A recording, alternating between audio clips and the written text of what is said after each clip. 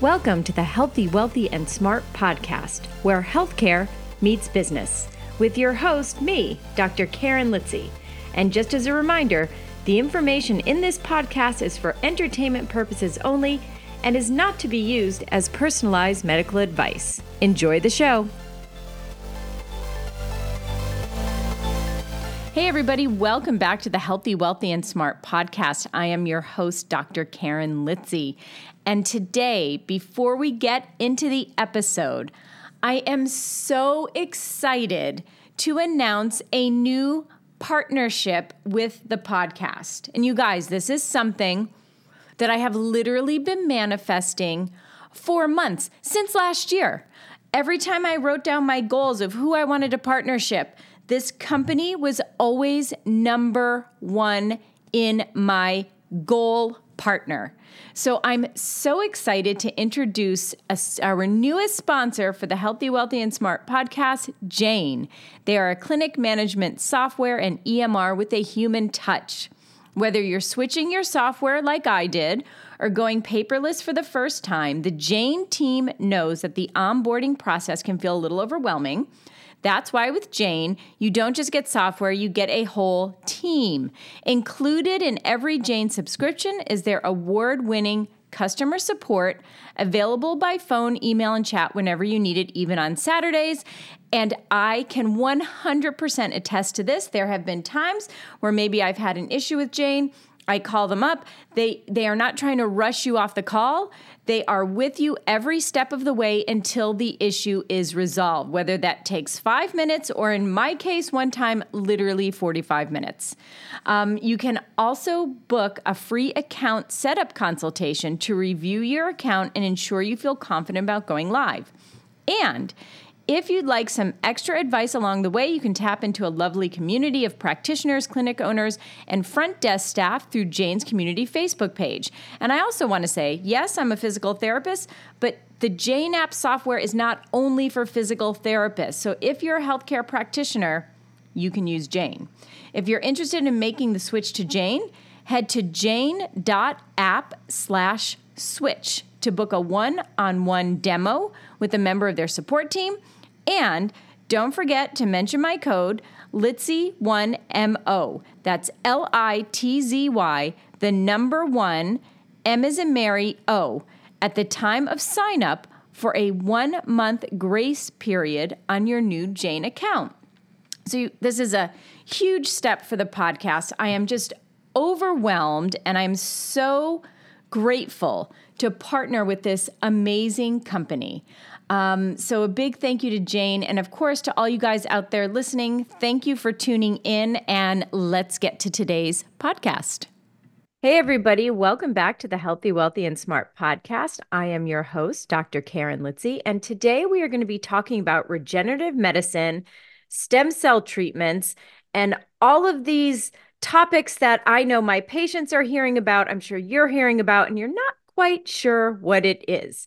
So I'm very happy to welcome to the program today Dr. Jeffrey Gross. He is the founder of Recelebrate and a pioneer in the field of regenerative medicine. He is also a fellowship-trained neurosurgeon. So Dr. Gross, Jeff, thank you for coming onto the podcast. I'm really excited. I have so many questions. So thanks for your time so far.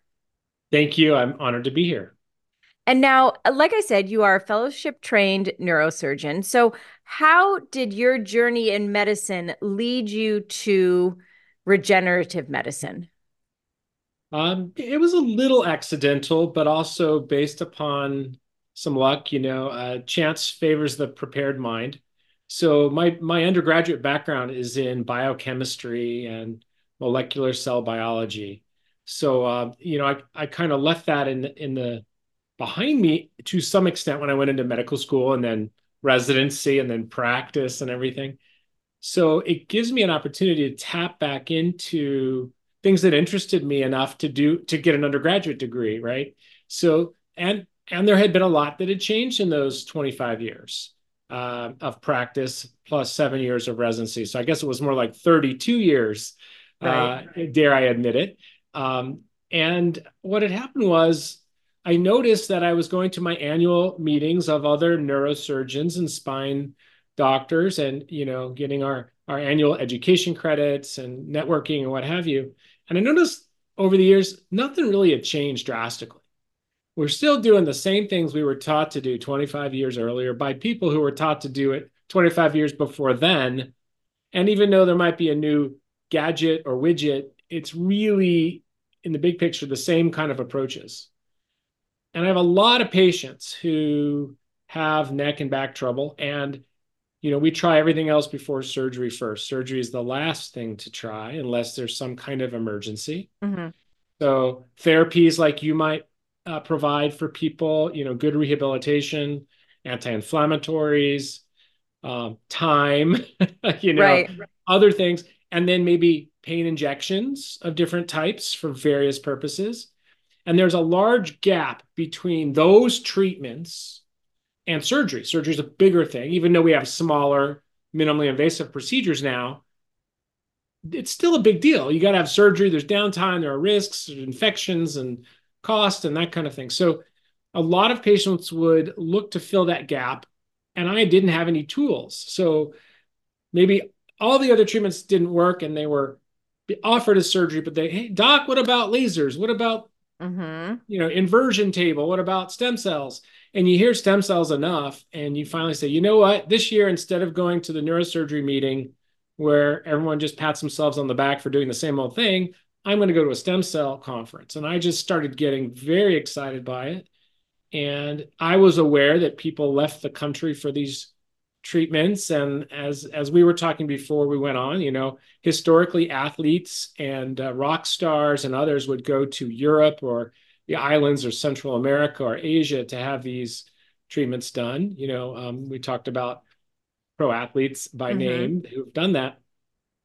And I even had a couple patients who left the country for that. So there was enough interest for me to say, I think I know what we're doing on the neurosurgery side. Let's see what we can do on the stem cell side. And I trained and I studied and I got educated and I read and I jumped in with both feet, and here we are.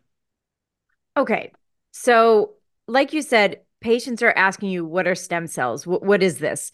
I get that question quite a bit from patients. Do you know anything about it? So, can you demystify the science behind these stem cell treatments? And where do they get the stem cells from? Because, of course, this can be, there's a lot of, what should we say? There's Un unnecessary controversy Yes. inserted where it's not necessary by those who are afraid. So let's Yes. demystify, demythologize all of this. Perfect. Stem cells are basic cells that can divide into other types of end user cells. When we were a fertilized embryo inside of our mothers, we are made only of stem cells. And we're made of very powerful types of stem cells, omnipotent stem cells that develop into certain types of tissues that become not omnipotent anymore, but they're pluripotent. And they work their way all the way down to multipotent. Well, they can only become certain things, so they're limited, but they still haven't decided their final job. So those cells make us, then we're born, and we retain some of those after we're done growing. And most of them are in our bone marrow, in the end plates, in the cells in our bone marrow that make our blood cells continuously, and they're stored in other body parts that we use when we need them. And some of them are on continuous use. For example, when we make skin cells, we renew those. We make Mm-hmm. hair and nails. Our liver regenerates. If we have a scratch or a cut or an abrasion, we call upon those cells to help heal us. If anything like that, any healing of an acute injury or an infection, we call upon those cells. So there's sort of a special group of cells that we can call upon. But it turns out as we age and get exposed to bad food and environmental things and who knows what else we we Mm-hmm. accumulate, accumulate the moss as we're rolling down the hill, um, our own stem cells just don't work as well, and we can't heal as fast as a young person or sometimes at all. And that inability or disability of proper acute healing, efficient healing allows us to develop into chronic diseases based on inflammation. So really, Mhm. stem cells are the most anti-inflammatory cells in our body. So where do we get them? Well, besides our own body, our own bone marrow, our own fat, although I may like the bone marrow a little better because fat can be inflamed, and some other tissues where it's harder to get. Like, I mean, you can get them from inside your cheek or the pull out Mm. of hair and the follicle. Mhm. If I liken that to taking your car for an oil change, you don't put the old oil back in the car after you change it. So we have youthful sources besides our own source. And some clinics, have great success with from your own body, but there are what used to be biological trash is now biological treasure. And these are donors who have just delivered their baby by C-section. And instead of throwing away the placenta, the umbilical cord, the Mhm. amniotic fluid, they donate it. And it goes to a reputable lab. And that lab screens it and tests it for any crazy diseases and viruses and makes sure it meets certain standards of protein content, what have you, and makes it available in different forms. So we have stem cells, we have stem cell vesicular messengers called exosomes, and other products that we use to do things in the realm of what we call regenerative medicine. Mhm. Got it. And when, because I think that's where a lot of controversy comes up, is where are people getting these stem cells from? So that was a really great explanation, and we'll hopefully clear that up for people. Um, what is the difference between regenerative treatments or regenerative medicine and your conventional medical approaches? Because I assume you do both, depending. So, what is the difference? Well, conventional medicine is more about reacting to sickness and illness. And although regenerative medicine can be used for that purpose, it can also be more preventative. I would say regenerative might be more natural way of healing something. For example, if you have a chronic ankle strain Mm-hmm. and loose ankle and it keeps rolling, and I say that because I saw someone today in my office with that very problem. And that person had had cortisone shots repeatedly. And the cortisone helped the acute pain when that person Yeah, went to see her orthopedic doctor each time. That's great because, of course, you don't want someone suffering. But on the other hand, the repeated injections actually contributed to the degeneration of the joint right, tissues right. because of the way that works. So, whereas cortisone would be the conventional approach, regenerative medicine might have been more not only logical, but biological. Mm-hmm. And what are the most common diagnoses that you would use some type of regenerative medicine with? So I want to answer with a little proviso first, if you'll allow. Of course. This is just for educational, informational purposes. Mm-hmm. I don't mean this as medical advice for any individual. And I also want to maintain my compliance with the FDA, who has not yet approved any of this for claims. I cannot claim that I am treating or curing anything, even though doctors can't promise anything, or they shouldn't. Ever. Um, and I can show individual results and tell Mm-hmm. you my experience, and everything we do is based on science, good science, probably not American science. Most of the work at the forefront of this has been done for the last 2+ decades in Europe, Asia, and elsewhere. Mm-hmm. Having said that, the common things we see would be joint problems. These are I call it my low-hanging fruit because they're common. Um, they cause big problems for people, and they generally lead to a surgery we want to try and help avoid. Mm-hmm. And we get the best results um, in joints. And that could be any extremity joint and or the spine. Mm-hmm. And is there an upper limit of age? Like, is there a point of, any contraindications given your age or your abilities or anything like that? So not by age. Okay. In fact, I think the older and more degenerated you are, the bigger benefit you might get.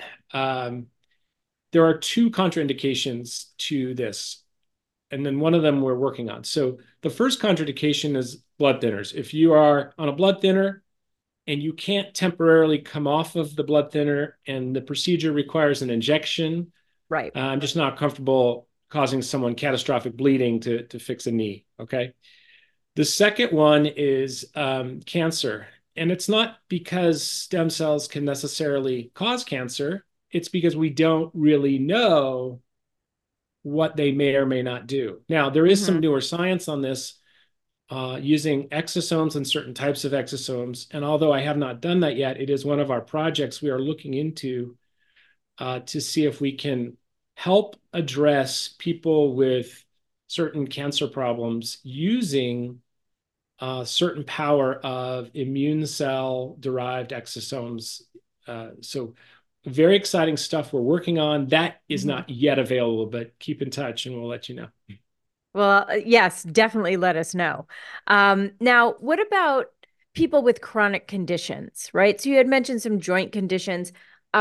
Is Are we talking people with things like osteoarthritis or, kind of moving to that end of the spectrum when it comes to joint problems? Yes. Now, I know the people listening to this podcast by audio only won't see me shaking my head yes Yes. vehemently, but certainly osteoarthritis, sometimes dummied down to the word arthritis by some doctors, is probably the most common thing we see that we can uh, hope to give help to and Mm-hmm. have done so. Sometimes that's referred to as bone on bone or loss of Don't cartilage. even get us started with the bone on bone. That is something we hear all the time. I'm like, well, it's not really. But once someone Correct. hears bone on bone, and you probably hear this with your patients as well, it never goes out of their mind.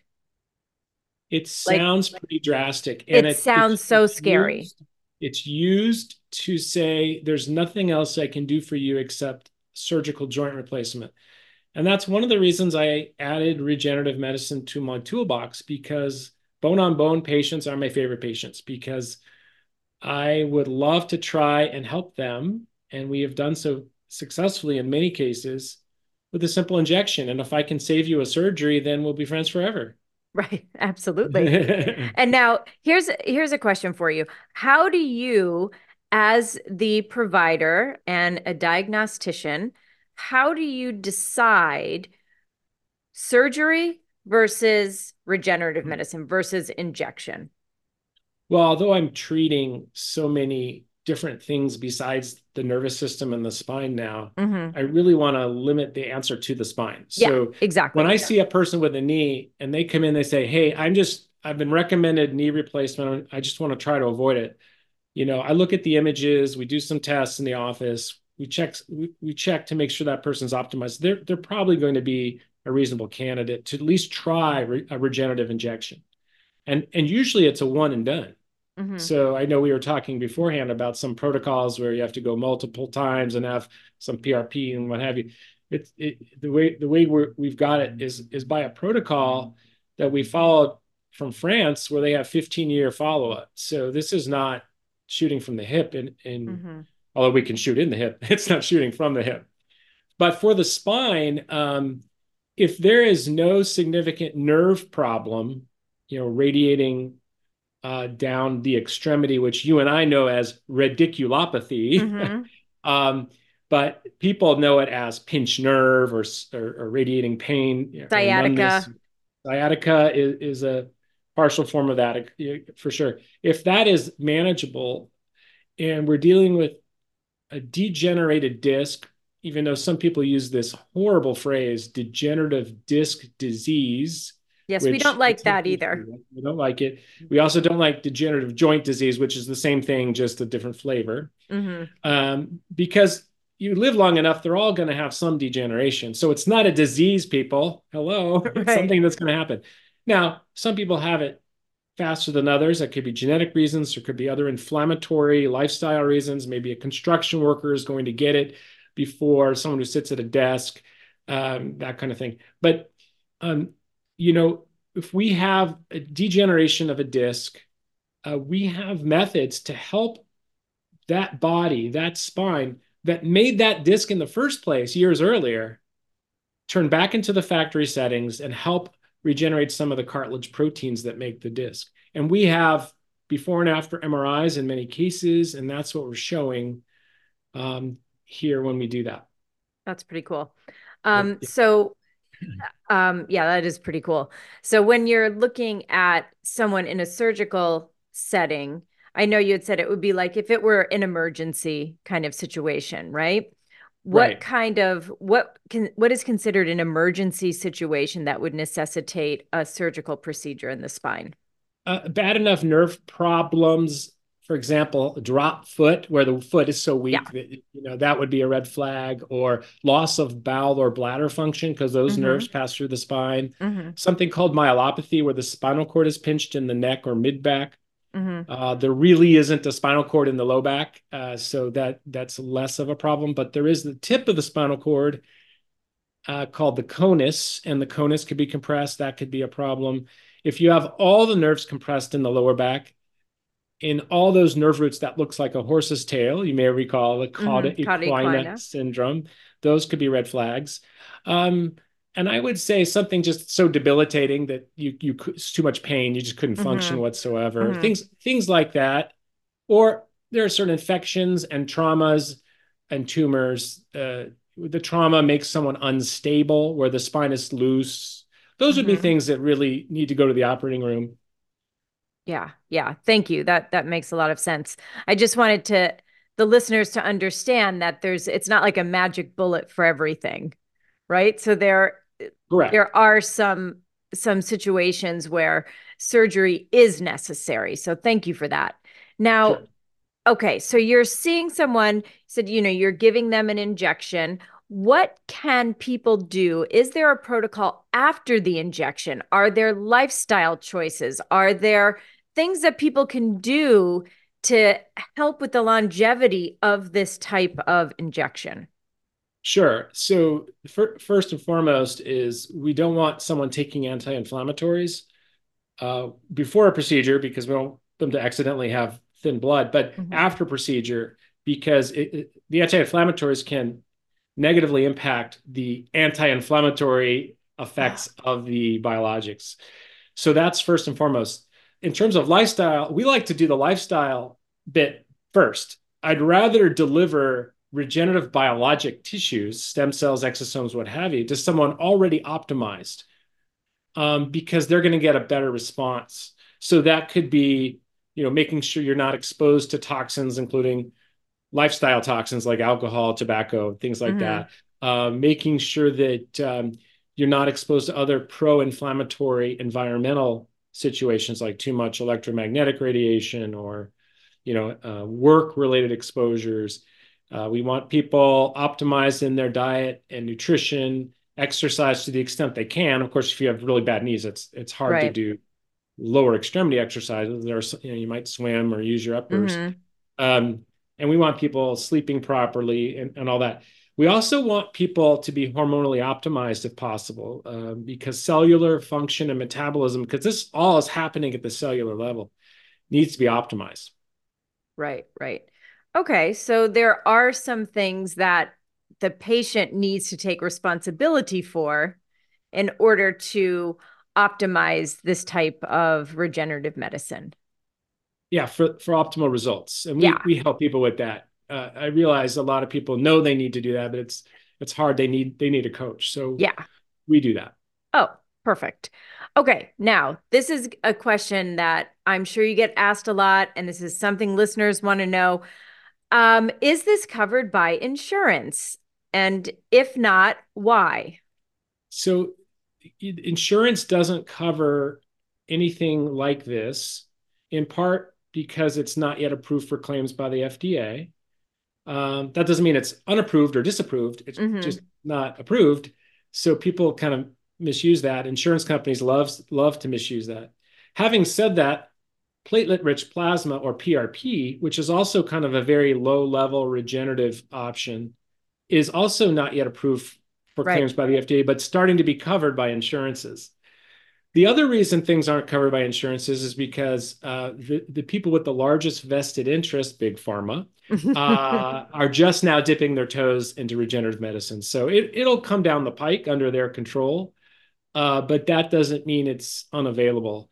So a lot of our clients use an HSA or FSA Hmm. account where they have control of those health dollars. Uh, but the costs have come way down, and it is available here in the country from donors here in the country. So it's not so crazy. And if you think about the cost and lost work and downtime from a knee replacement or a spine surgery, I mean, we want people up and using their affected joints immediately, Yeah. because there's an important biology of stimulating the, I'm going to use a fancy word that mechanoreceptors, right? Um, is part of the recovery. We want people using that part as soon as they can. Yeah. That definitely makes a lot of sense. And, hopefully, like you said, insurance companies will kind of get on board. Because it's not like it just started last year. No, I didn't. It's like this isn't something that's just completely out of the blue. Um, Now, oftentimes, what I hear along with regenerative medicine is the term biohacking. So, can you explain what that is and what it means in terms of us as people? Sure. Well, I think biohacking originally was more of applying certain tech to your health, like an Oura ring or a Whoop band or an Apple Watch, and or knowing your VO2 max as an Mm-hmm. athlete. But now it could be taking supplements or other things, other meds at for creative purposes or at different doses. For example, there are many non-diabetic people who take metformin to help manage long-term exposure to an environmental toxin that we know as sugar. So, Right. an inflammatory toxin. So, and metformin has longevity benefits for that. So, usually, biohacking is for optimized health and performance and longevity, and healthy longevity we like to call health span, of course. So, Mm-hmm. this is all about not only living longer, but filling those longer years with healthy, useful, fun years. And what do you say to people who are like, I don't know? There's a lot of like skepticism around some of this type of these types of treatments. So, what do you say when someone is very skeptical about this? I'm not here to convince anyone of their beliefs. Otherwise, I'm here to educate. And if people aren't open to it, then they're not. And but there are those, and I guess I'm one of them now, and I enjoy it. It's fun and it's a pursuit, and it's sort of reinvigorated my love for my field of medicine, Hmm. and I like explaining this to patients, new patients every day, and opening their minds to you know things we can do for their health and not just their disease. Exactly. And I always think the best way to deal with someone who's skeptical is to do exactly what you just said. Just use the evidence and educate them. And then, sometimes it takes more than one touch point. Sometimes it takes two, sometimes it takes 100, right? But the more you can educate and the more the body of work starts to build up, I think it really helps to change people's minds. I mean, they used to use leeches, right? I Right. mean, somebody had to get people out of that habit. Well, funny thing you say that, because there is some benefit to activating your stem cells by bleeding. So even though they probably at the time didn't know why it worked, Right. it may have worked. They were doing regenerative medicine in the 1600s and didn't They even know really it were. yet. Yeah, they really were. And now, like I've said earlier, so I'm a physical therapist. A lot of people that listen to this might be physical therapists or other allied health professionals. So, what advice would you give to myself and my colleagues um, as patients ask us about regenerative medicine and stem cell injections? What's the most accurate information I can give to my patients? I think you could say, listen, regenerative medicine is not new. It's just being reinvigorated. I mean, we have been using inside of ourselves without knowing it, regenerative medicine every time we heal. And tapping back into that for a strategic purpose at a later stage is brilliant. Um, so, dear patient, if you've read about this, if you've seen it on the internet or you've heard about it, follow your gut. Ask your doctor about it. If your doctor says that's experimental, I don't do it, you keep asking doctors and getting second opinions until you find someone who's has that tool in the toolbox so they can at least advise you. Not Mm-hmm. because you're destined to have it, but because you want to talk to someone who can do all of it or help you weigh the pros and cons of it. That's all. Yeah, I think that's really good advice. Kind of seek out a person who knows a lot about it and who does it on a regular basis to because that's going to be the practitioner that can evaluate you appropriately and kind of make Right. that diagnosis. And will this work for this diagnosis? Right. Yeah, no, perfect sense. Okay. So is there anything as we've gone through anything that we've missed or what are the points that you really want people to take away from the conversation around regenerative medicine? I think we did most of the hot points. I think you don't have to leave the country, even though that was so popular for so many years. It's Totally. here. The reason why it's hard to find, perhaps, is because to maintain compliance with the FDA's status, we cannot advertise it. So we have to be very cautious. So search the internet, ask your friends, get a referral, listen to podcasts. It's available. It's probably available near you, and if it's not, a short flight to Las Vegas, I'll be happy to see you. And actually, we do most of our initial encounters remotely to Makes get people sense. ready, get all the tests they need, send in their records, and we do all that. But most of what we do is here locally. It's an injection. People fly in, they fly out, and it's simple. Um, but it doesn't have to be here. This is available. I'm not the only person doing this. So it's available. The second thing is, trust your gut. If you're seeing someone a physician who says, "Oh no, that's crazy. Don't go to that stem cell doctor." You got to ask why that person would say that. An Mhm. open-minded doctor, a real scientist would say, "That's interesting. Tell me more. I'd like to meet that doctor. Let's compare the science and the articles that's based on and what have you. So if you have a closed-minded doctor, then uh, closed-minded patients tend to gel with closed-minded doctors. Open-minded patients tend to gel with open-minded doctors. Right. That's where that lies. Yeah, yeah. I have a patient here in the city who's exploring stem cell injection for her. And she went to her doctor here, and the doctor said,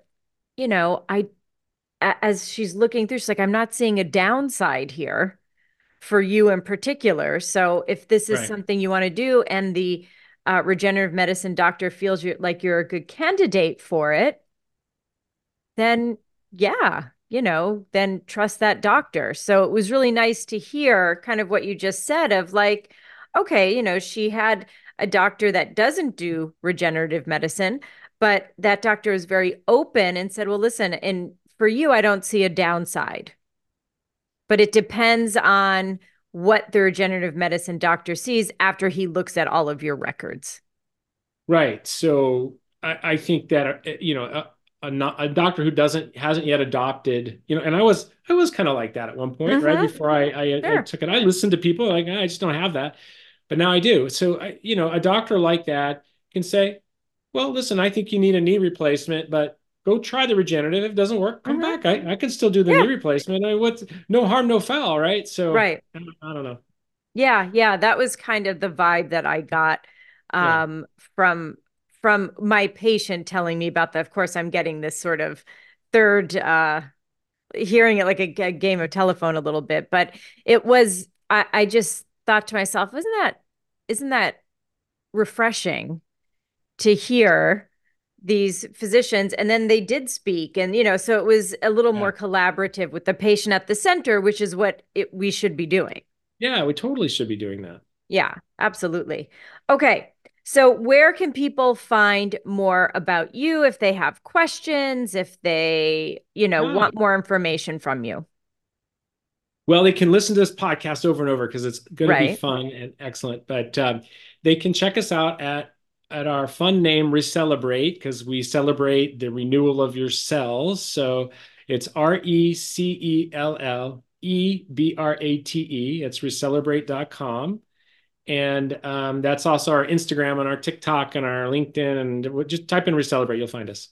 Perfect. And for all the people out there listening, or if you're watching on YouTube, if you go into the show notes under this episode, we'll have a quick link to everything, to the website and all the social media. So that's a quick and easy way. One click will get you to all the information that you need.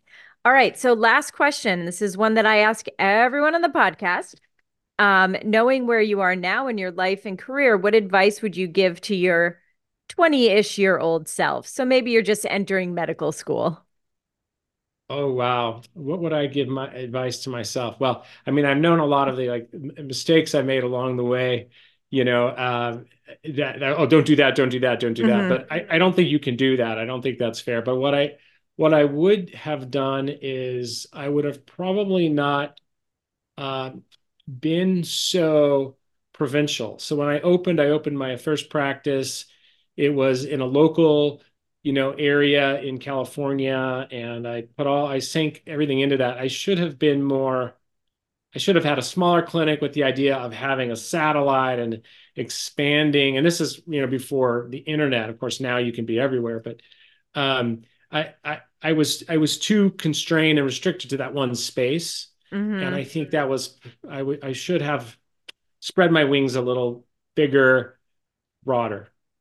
Right. Well, I think that's great advice. And it's something that a lot of us, especially when you're in the medical field, you start with what you have seen. True. Right. So I think that's really great advice, is to kind of think bigger than what you're currently seeing. So Dr. Gross, thank you so much for coming on. This was a great conversation, cleared up a lot of myth busting here. So cleared up a lot of, I think, misconceptions that people have around regenerative medicine. So thank you so much. Thank you. Appreciate it. And everyone, thanks so much for tuning in. Have a great couple of days and stay healthy, wealthy, and smart. Thanks for listening. And don't forget to leave us your questions and comments at podcast.healthywealthysmart.com.